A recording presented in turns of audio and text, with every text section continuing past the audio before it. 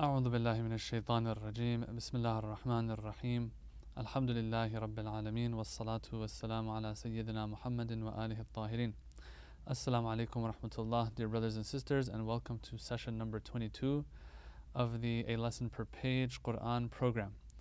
Inshallah, today we will be beginning with page number 94 of the Holy Quran. Sorry, this excuse isn't accepted. So on the day of judgment, of course, there are going to be people who didn't live up to what they were supposed to live up to. And every person is going to be looking for an excuse to get out of the punishment, get away from the punishment. And there will be people who will have an understanding of what excuses are accepted and not. And so they will bring those up on the day of judgment according to verses of the Quran.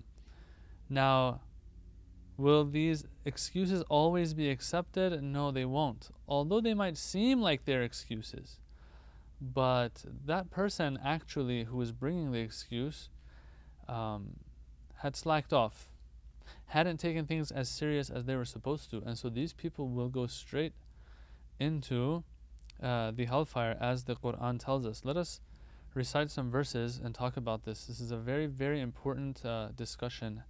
And there are some important points in the lesson we're going to take away from this page, page number 94. Verses 97 to 99 of Surah An-Nisa on page 94. أعوذ بالله من الشيطان الرجيم إن الذين توفاهم الملائكة ظالمي أنفسهم قالوا فيما كنتم قالوا كنا مستضعفين في الأرض قالوا ألم تكن أرض الله واسعة فتهاجروا فيها فأولئك مأواهم جهنم وساءت مصيرا إلا المستضعفين من الرجال والنساء والولدان لا يستطيعون حيلة ولا يهتدون سبيلا فأولئك عسى الله أن يعفو عنهم وكان الله عفوا غفورا. Indeed, those whom the angels take away while they are wronging themselves. So this person, it's the time for their death has arrived. And so the angels are taking him. So that's what is meant when it says the angels take away. The angel is taking away this person, meaning what? The time for their death has arrived. And they are leaving in a state of ظَالِمِي أَنفُسِهِمْ. Meaning what? That they are wronging themselves. Meaning what? Meaning that they were in disbelief when they left. They left in a state of kufr. They're dying in a state of kufr. Okay? So, it's talking about this this part of a person's life where they are leaving this dunya as a kafir and the angels are involved in taking that person's soul. A little conversation takes place here. These angels ask that person, what state were you in? Right? So you're leaving the world, you're leaving the dunya in a state of kufr. Why? What state were you in? What's up with you? Why are you in this state of kufr? These people will respond, they'll say, we were abased in the land. Meaning what? Meaning we were weak, we were lowly, we couldn't do anything when it came to embracing the faith and doing the right thing and so on. Why? Because we were in a land, we were living in a place where there were others that were superior to us. There were others who were controlling us. There were others who were forcing us to remain kafir and not be able to practice our religion. Okay? So that's our excuse. These people understand that this is an excuse that they can use, right? قَالُوا أَلَمْ تَكُنْ أَرْضُ اللَّهِ وَاسِعًا. These angels are going to respond now to this excuse that they bring. Was not Allah's earth vast enough so that you might migrate in it? So you were stuck. We understand you had no choice, it seems, but you had one choice, and that was to leave the place where they don't give you a choice. Right? You were living somewhere where you have no choice when you're there. But you did have the choice to change the place that you were in that didn't allow you to have a choice to practice your faith or not. You see what I did there with those words? Okay. You could have at least left that place and gone somewhere else. Why? Because God's earth is vast. There are different options that you could have had. The refuge of such shall be hell, and it is an evil destination. These people are going to end up in the hellfire. Their excuse, in other words, is not accepted. Now, there is an exception. There are going to be some who have no choice because of where they live. And there are people who use force over them, who control them, who threaten them if they are going to practice their faith or if they're going to embrace the faith. Okay, these people, they also are weak to the extent that they're not able to figure a way out of that land that they're living in. It's just not possible for them. Okay? Something like that. Or they just don't have what it takes to understand what the true path even looks like. So I'll get into some of these details as we go into the discussion. These people, the verse says, maybe Allah will excuse them, for Allah is all excusing, all forgiving. Please note, it says maybe Allah will excuse them. Although their excuse is a proper excuse, there's still conditions, our scholars have said. And if those conditions are met, then okay, you were in a land that didn't give you a choice to practice your faith, to embrace the faith or whatever it is, okay, and you weren't able to leave, and there's other conditions that you met, and so as a result, Allah will forgive and excuse. But other than that, it's not like Allah created all of this universe and you and I for us to get ourselves in trouble by, using the smallest excuses to just not practice the faith. No, God didn't create all of this in vain. He wants it to yield the result of faith by us. And so the excuses that some might bring have to really be excuses. If they're not excuses, then we're in trouble. Now, I went through some of these points that are in regards to this this verse. Number one, that they understand that this is an excuse that they can use. If you're forced, we all know if someone puts a gun to your head and says break your fast in the month of Ramadan, it's not like Allah's going to hold me responsible now for breaking my fast to the extent that I'm going to have to go to hellfire as a result of breaking my fast. No, I was forced. Everyone knows when you're forced that you're excused. But sometimes the matter is such an important matter that you need to take precaution. You need to make sacrifices so that situation doesn't come up, or that you avoid or evade and leave and flee from that situation. In this case, the Muslimin during the Prophet's time, sallallahu alaihi wasallam, a time came when it was wajib on them to migrate from Mecca, because in Mecca they were being persecuted. They were not being allowed to practice their faith and be Muslim and so on. And so in the beginning, they were being hurt, they were being tortured. But a time came where, it's time to move now.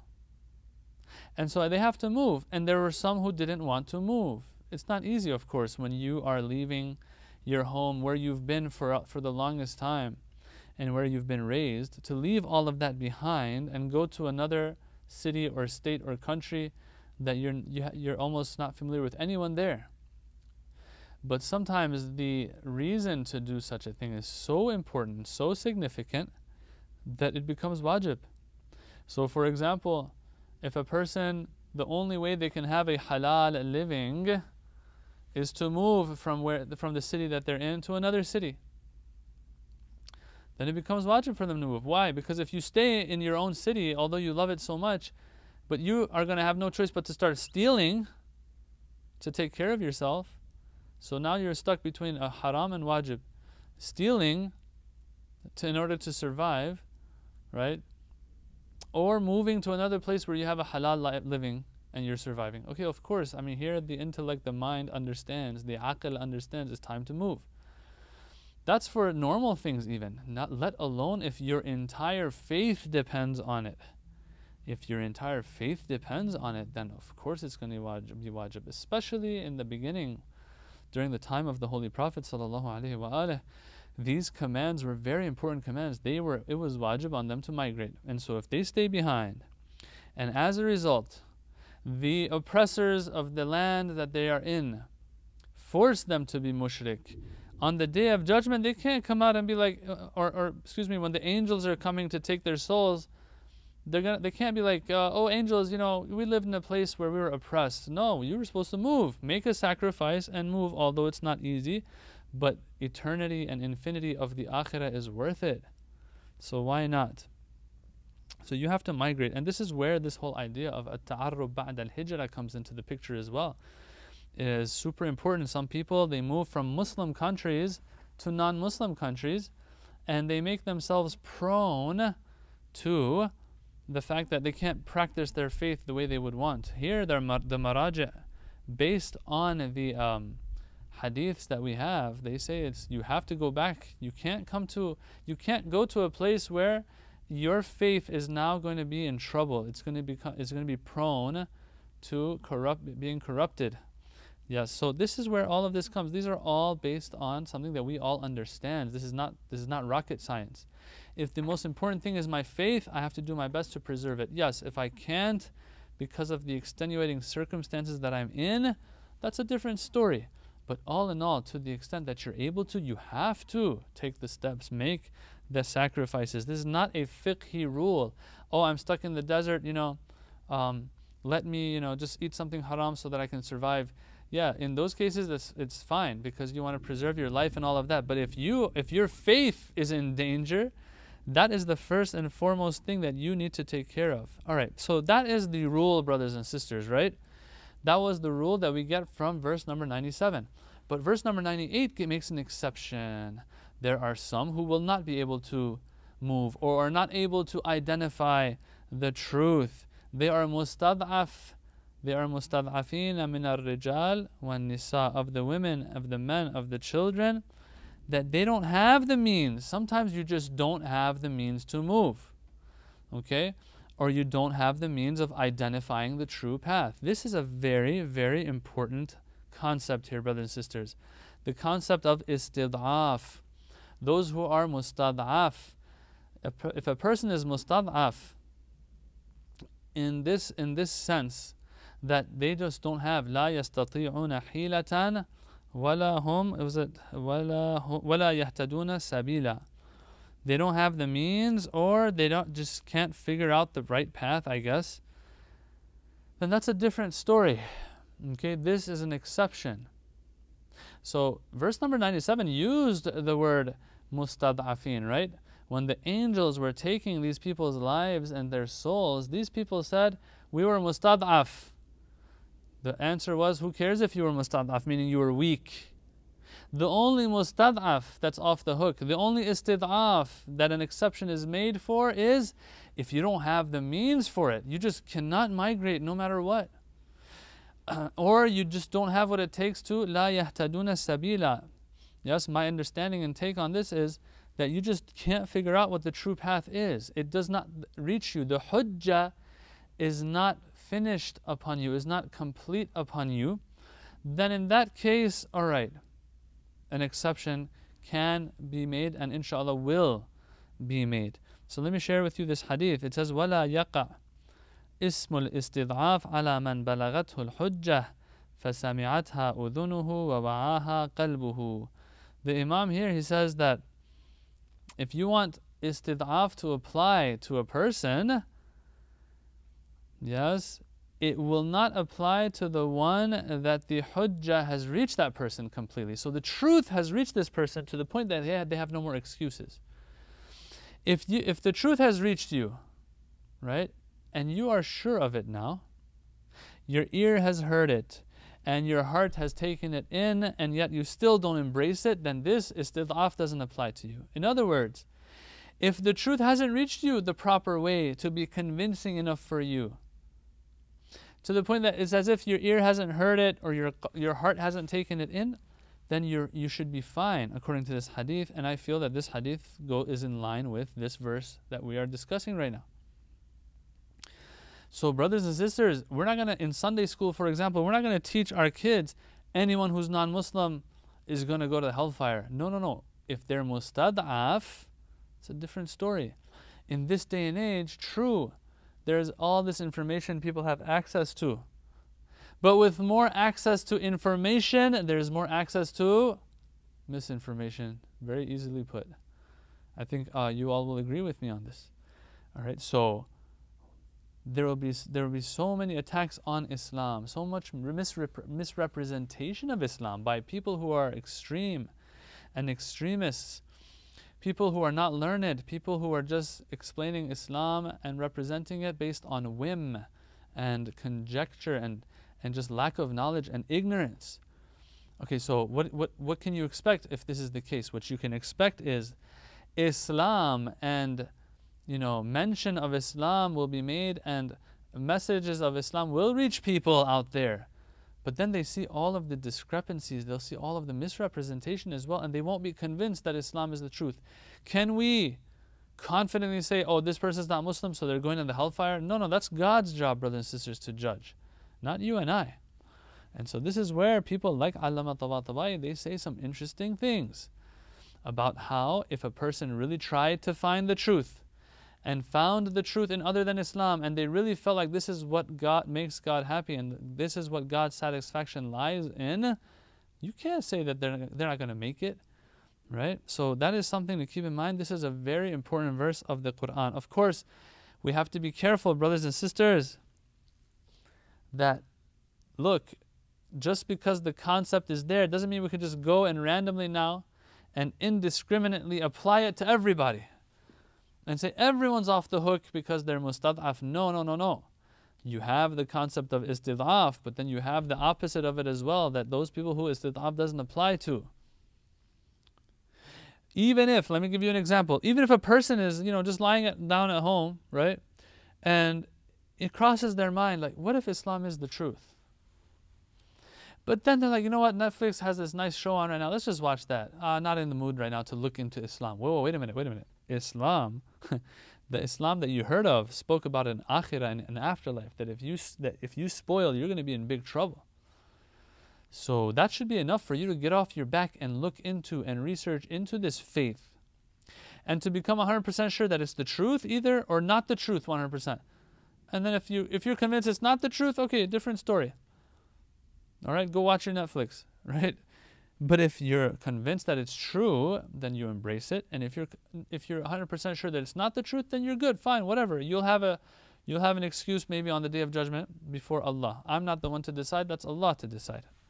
But you have to reach 100% this or that. You can't just stay in between and be like, I don't know, so let me just get on with my life. No. That itself is enough to not allow you to have an excuse on the Day of Judgment, brothers and sisters. These are things that are very important. So we're not going to go too loose in applying this concept, but we're not going to be too strict either. In the end, the judgment is with Allah subhanahu wa ta'ala, which brings me to this last point here in regards to this super important page of page 94, which, as you can tell, I am spending a little more time on it because of its importance, because this is a rule that we need to establish. This is a key verse or a key page of the Quran. Speaking of excuses that don't get accepted, I want to share this hadith with you. I like it a lot, and we have others that might be similar in wording. We might have other hadiths that are similar in wording to this one. It says, إِنَّ اللَّهَ تَعَالَى يَقُولُ لِلْعَبْدِ يَوْمَ الْقِيَامَةِ عَبْدِي أَكُنْتَ عَالِمًا. On the Day of Judgment, when Allah is speaking to His servant, and He says, were you not alim? Meaning what? Were you not knowledgeable of certain things that you were supposed to do when you were in that life of the dunya? فَإِنْ قَالَ نَعَامَ. If this person says, yes, I was aware, I had knowledge of things, yes. قَالَ لَهُ أَفَلَا عَمِلْتَ. Why did you not, عملت or عملت, I think it's عملت. Why did you not act upon that which you knew then? That's if he answers yes, or she answers yes, I was aware. No excuses there. وَإِنْ كَانَ جَاهِلًا. But what if the person says, I was jahil, I didn't know? Will that be an excuse? Because we all know, we talked about this before as well. Ignorance sometimes can, not always, but can be an acceptable excuse. There are conditions to it, of course. One of the main ones being if it's not our shortcoming that we're ignorant of something. But anyway, this seems to be an excuse, ignorance, right? قال أفلا تعلمت حتى تعمل. Well, why didn't you go learn so that you could have acted? In the end, brothers and sisters, we are here for the fruit of amal. Allah wants actions from us. So we embrace the faith, we have the proper beliefs, and then we act upon our belief. The fruit of creation is ubudiyya. وَمَا خَلَقْتُ الْجِنَّ وَالْإِنسَ إِلَّا لِيَعْبُدُونَ. My understanding of this is ubudiyya. And not just me, of course, other great scholars as well. And so, if that's the fruit, Allah is going to He's going to hold us responsible if there was the slightest chance that we could have yielded this fruit, but we just didn't. So you're claiming ignorance, fine. But couldn't you have gone and learned so that this ignorance was wiped out? So as a result, you could have acted. Brothers and sisters, this creation, this universe is not in vain. Allah didn't create it so that a bunch of us can go on the Day of Judgment because we slacked off and just be like, oh, we didn't know. No. I'm not going to create everything for you to just have an excuse of, I didn't know. I want results. And the results are the best for you. I want the best for you. All right? So, excuses, sometimes they're not going to work on the Day of Judgment. At the end of the day, if we can be held accountable 10% even, Allah will hold us accountable at least 10%. If we can be held accountable 50%, that's 50% accountability. We have to be very careful, brothers and sisters, when it comes to the excuses that we might want to have. Page number 95 of the Holy Quran speaks about, of course, one of the most important teachings of Islam, one of those most important actions of Islam, that Allah subhanahu wa ta'ala wants to be yielded from this creation, this universe of ours, and that is salah. Alright, so salat is of the utmost importance, and because it is of the utmost importance, there are no off days for it. So no off days when it comes to the prayer. Now, on page 95, we have a particular situation that the Quran speaks of, from which we can derive the utmost importance of the prayer. Okay, so let us recite those verses and then discuss them. This is verses 102 to 103 of Surah An-Nisa.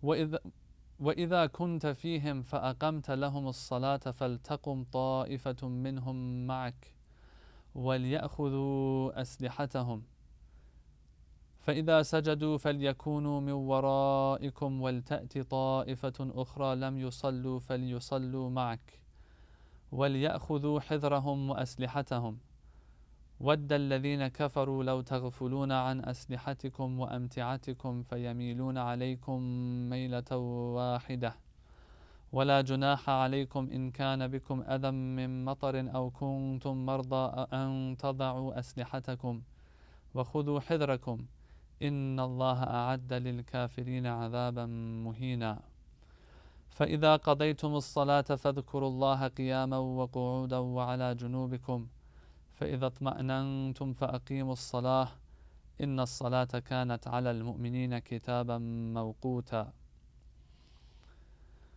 When you are among them, leading them in prayers. So let me explain this first actually. What's happening here is that it's talking about a specific type of salat called Salat al-Khawf. We have this mentioned in the Quran, how to do it. Okay? And it has to do with time of battle where the mu'mineen and believers are in the battlefield and it's time for salat, for them to pray salat in a specific way so that they are not in danger by the enemy, but at the same time they get in a salat al-jama'ah. All right, which is pretty interesting. So we'll talk about that. Let's go through the translation now. It's explaining how the believers are supposed to perform and carry out this prayer. So, O Prophet, when you are among them, leading them in prayers, let a group of them stand with you, carrying their weapons. So a group of them, you divide them into like two groups. It's not like everyone's going to pray behind you at the same time. And when they have done the prostrations, let them withdraw to the rear, then let the other group which has not prayed come and pray with you, taking their precautions and bearing their weapons, holding their weapons. Okay, so what's happening here is that what these people are supposed to do is the Prophet prays, sallallahu alaihi wasallam, he prays 1 rak'ah. After the sajdas of the first rak'ah, that group is supposed to get up and continue their salat on their own quicker and finish, and you wait, and you're still in you just ended your first rak'ah. When they finish their second rak'ah and they end their salat on their own, they go and the other group now comes and joins you for your second rak'ah, which is going to be their first rak'ah. And same thing, after your prostrations, they're going to get up and probably end their salat quickly and go back to the battlefield. So the Prophet is going to be leading salat like this in Salat al-Khawf, when there's a fear in the battlefield. The faithless, okay, so Allah subhanahu wa ta'ala in the Quran, He's saying, look, these are the commands we have for you. The faithless are eager that you should be oblivious of your weapons and your baggage, whatever you have with you, so that they could assault you all at once. They're waiting for you to be negligent, for you to be oblivious, to attack you all at once, but there is no sin upon you if you are troubled by rain or are sick, to set aside your weapons, but take your precautions. Okay, so sometimes in the battlefield, it's going to be hard for them to be holding their weapons because it's raining, because of sickness or other things. At least take precaution, it says. Maybe hold a shield, but don't put everything down. Don't bring your guard down. Indeed, Allah has prepared for the faithless a humiliating punishment. Humiliating punishment, excuse me. So when you have finished the prayers, remember Allah, standing, sitting, and lying down. And when you feel secure, when you're not in battle, right? Establish the complete prayers.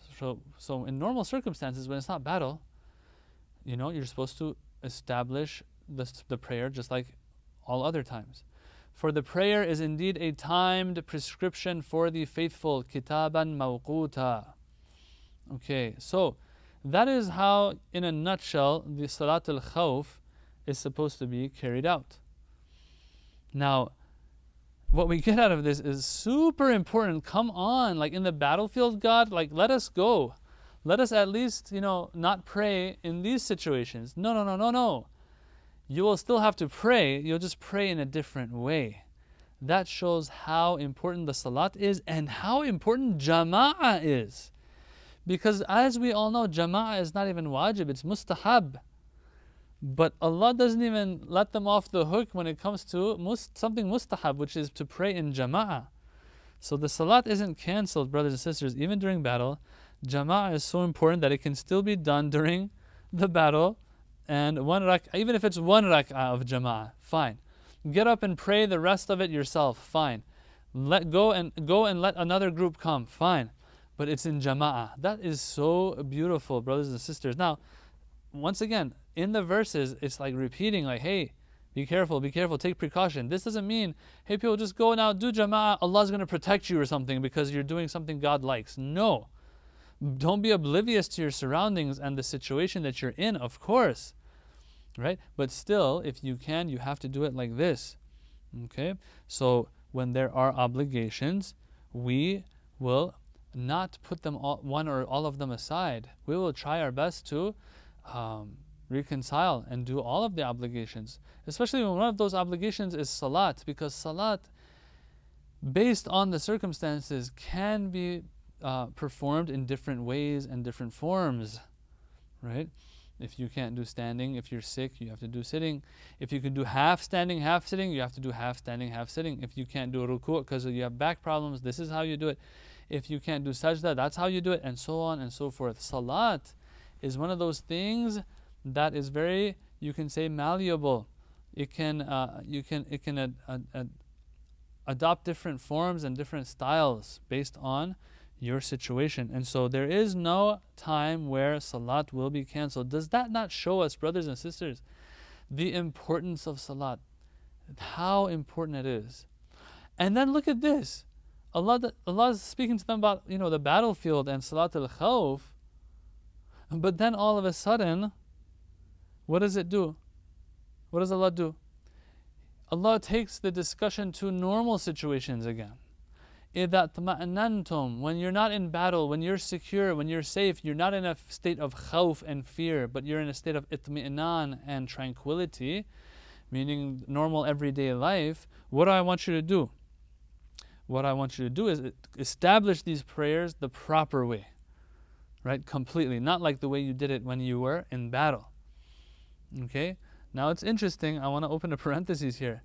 When you go to for example, in Qom, you'll find this. People, they will come late to the salat, sometimes salat al-jama'ah. So it'll be the imam's, let's say salat al-asr, that the imam is praying. And so what they'll do is they will start their prayer with the imam. When the imam goes in the tashahhud of his second rak'ah, they will do the tashahhud quickly and change their niyyah and intention to furada and the normal individual prayer. And they'll get up and they'll race through rak'ah number 3 and rak'ah number 4 of their salats.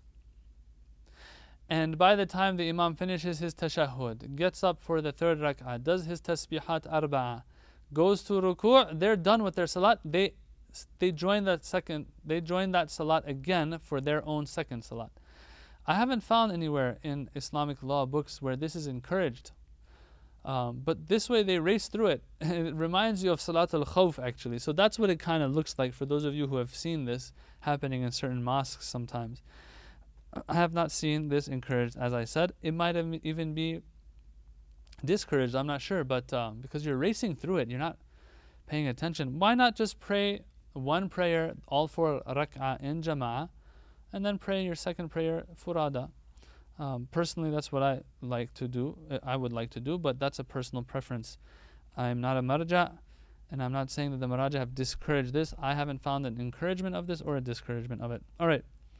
Although something in the back of my mind says that I did see one time somewhere years ago a little bit of a discouragement of this, but that's a different story. It's not relevant right now. Just see what your marja says. All right. At the same time, salat is very important, yes. But when salat is over, this is very interesting. It says, remember Allah. Remember Allah after your salat is over. Now, there is a difference of opinion on what this means here. When your salat is over, remember Allah standing, sitting, laying down. Does that mean, after the battle is over, always try to remember Allah in every state that you're in, standing, sitting, resting? Or no, it's saying during the battlefield even. In the battlefield and during battle, what you should try to do after your salat is over, yes, is to do what? Is to remember Allah while you're on the battlefield.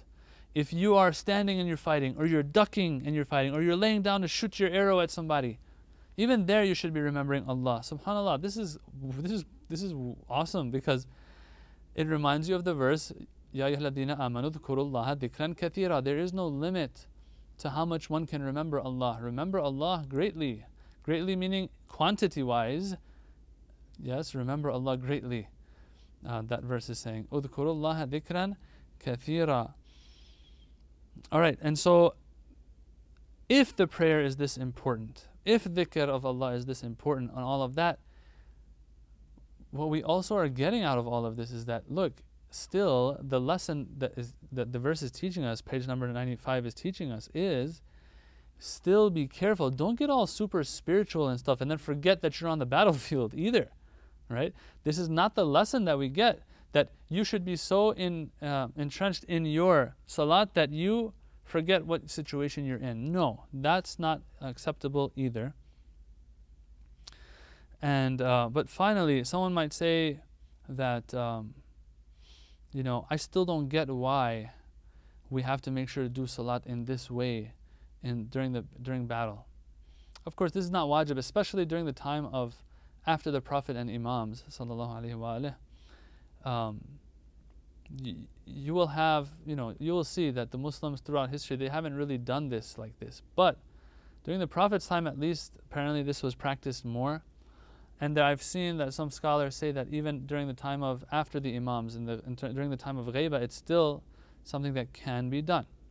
All right, and anyone who's the Imam of the Jama'ah can do something like this. Now, what I want to say though is this. That brothers and sisters, when Allah is stressing this much on salat and doing the salat like this and the dhikr and all of that, it just shows that all of this fighting that the Prophet ﷺ was doing is for the purpose of salah, is for the purpose of aqimus salah. You can't be like, we're doing all of this struggle in the way of Allah, but we're going to get lazy and slack off on our salat. All of this is for salat. That's one of the main things that Allah wants to be established on the earth, is salah. And then we're going to be like, no, let's be careful not to, let's protect our, let's put the salat off for, some other time, or let's do it in another way. It's so important that even in the battlefield, and of course this reminds us of Imam Hussein alayhi salam on the day of Ashura. He didn't like stop and, he didn't continue the battle and say, let's just fight. No, he stopped when it was salat time, and he prayed that epic prayer that we've all heard of. And so, brothers and sisters, where does that put us? Okay? Where does that put us and salat? We get lazy with our salat. We don't take it serious. We're not willing to, and I'm going to talk about myself, we're not willing to make sacrifices, to eat less maybe at night, maybe to, not hang out till 3 a.m. If you're going to hang out till 3 a.m., hang out till Fajr time and pray your salat and then go to sleep. Because if you sleep and you miss it, that's a big loss. That's a big deprivation. Right? So where does that put us? Look at how important it is. It's not just saying pray. It's saying pray in jama'ah in the battlefield. Right? But be careful, of course. In other words, if there is a threat, okay, this might not be necessary. But if you can pull it off, pull it off. Okay? So where does that put us? Really, where does that put us with our laziness when it comes to the salat? And finally, I do want to point one more thing out that's on my heart. It's heavy. It's on my chest. I got to get it off my chest. That is that, look, the Quran did say pray in jama'ah, but you can sense that this is a jama'ah that's not taking forever, for God's sake. Right? The situation dictates how fast or slow you go in your salat. Please, brothers and sisters, we cannot be more Catholic than the Pope when it comes to these matters. I'll give you an example. There's 40 people on a bus, right? This is a true story, by the way. You're like heading off to Mashhad al-Rida. Inshallah, we all go, Imam al-Rida's shrine. So you're in Qom, and you get into the bus and you're going to Mashhad, and then people are feeling super spiritual. And so when the bus stops for a quick bathroom break and salat break, Mr. Super Spiritual Man wants to pray 40-minute long salat because he's going to Mashhad. Bro, the bus is leaving. The people are all waiting just for you, and you're having a very intimate conversation with God. Have that intimate conversation with God on the bus, for God's sake. Take a tasbih or something with you and do dhikr. It said when you do your salat in this verse, it says when you're done with your salat, then remember Allah standing, sitting, lying down. Well, you're going to be in one of these states on the bus, standing, sitting, or lying down. So remember Allah in that state. No one took that from you. So the brothers and sisters, the situation dictates how fast or slow we go. I'm leading a salat al-jama'ah. In Ramadan, for example, everyone's hungry because the day has been 14, 15 hours. You're in Texas and it's hot and humid and you're worn out. And so the one who's leading salat all of a sudden, for some reason is receiving revelation as if from God in that moment. Once again, true story. There have been cases where people really have complained about how long the Salat al-Jama'ah took in the month of Ramadan. Iftar is at a certain time, and then these guys are practically breaking their fast 40 minutes later. Come on. It's hard as it is. So really the situation dictates how fast or slow one is supposed to do things. Page number 96 of the Holy Quran, and this is probably going to be our last page for today. Don't accuse others of mistakes and sins you have committed. Just own up to it, man. Right? So, there are some people who, of course, we talked about this before. None of us are perfect. We make mistakes and all of that. And Allah has told us the door to tawbah is open. And so we'll get to some verses that are talking about that here as well. But don't make this mistake of trying to put your mistake or sins on others. And as a result, falling in the pit of tuhmah and buhtan. That is going to be a serious problem. Verses 110 to 112 of Surah An-Nisa. وَمَنْ يَعْمَلْ سُوءًا أَوْ يَظْلِمْ نَفْسَهُ ثُمَّ يَسْتَغْفِرِ اللَّهَ يَجِدِ اللَّهَ غَفُورًا رَحِيمًا وَمَنْ يَكْسِبْ إِثْمًا فَإِنَّمَا يَكْسِبُهُ عَلَى نَفْسِهِ وَكَانَ اللَّهُ عَلِيمًا حَكِيمًا ومن يكسب خطيئة أو إثما ثم يرم به بريئا فقد احتمل بهتانا وإثما مبينا. Whoever commits evil or wrongs himself and then pleads to Allah for forgiveness will find Allah all forgiving, all merciful. Wonderful.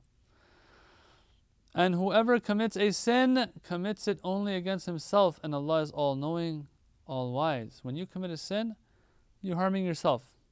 You're hurting yourself.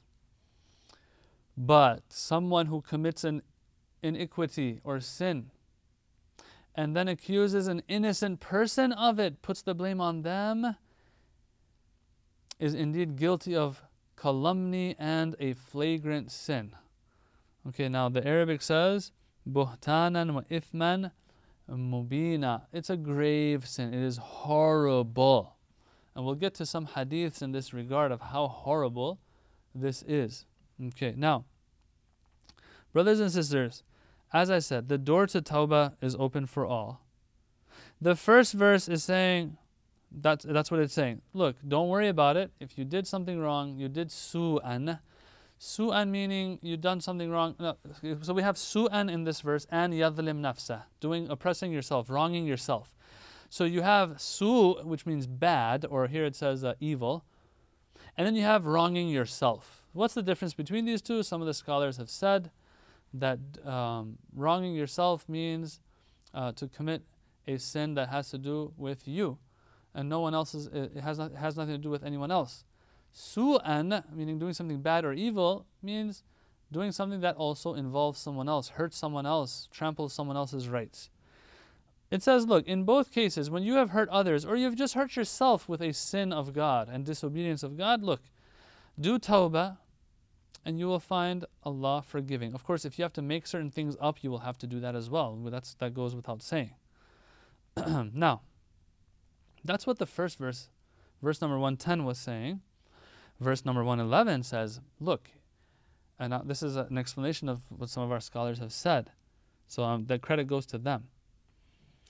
Verse number 111 says, hey, verse 110, made a distinction between sins, right? Sometimes you're hurting yourself, sometimes it's something bad, and maybe hurting others. But let us let you know that وَمَنْ يَكْسِبْ إِثْمًا فَإِنَّمَا يَكْسِبُهُ عَلَى نَفْسِهِ. Anyone who commits a sin, whether it's the one that's only for themselves and hurts themselves, or they're committing something that hurts others, all in all, at the end of the day, all sins equal you hurting yourself, because it's disobedience of Allah, and disobedience of Allah is the worst thing that you can do to yourself. All right, so that's a second point in verse 111. But then verse 112 says, don't ruin it though. Okay, verse 110 and 111 we're saying, it's okay, don't worry about it, you're fine, inshallah, tawbah. Just know that you are hurting yourself and this is something you have to be careful about, all these things. Verse 112 though is like, whoa, wait a minute though, be careful, don't be dumb about things. If you committed a mistake and you hurt yourself, all of that, do your tawbah, but don't go around putting the blame on others or pointing the finger to others or associating what you've done of wrong or evil, the mistake that you've made or the sin that you've committed. Don't attribute that to others. That is buhtan. Okay, so now, brothers and sisters, look, we have, and you've probably all heard this idea of tuhmat, of buhtan, which is different than just backbiting and ghibah. When you do ghibah, you are attributing something that is true to somebody. You're attributing to somebody behind their back, something that others don't know of that is true. That is big.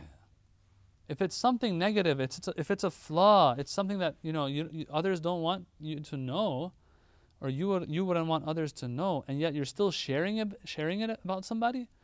That's ghiba. That's crazy. It's a very grave sin. But you know what's worse than that? Do you know what's worse than attributing something true that's negative to somebody? Is to attribute something that's false and negative to somebody. That's even worse. That's tuhmah. That's buhtan, they say. That is horrible.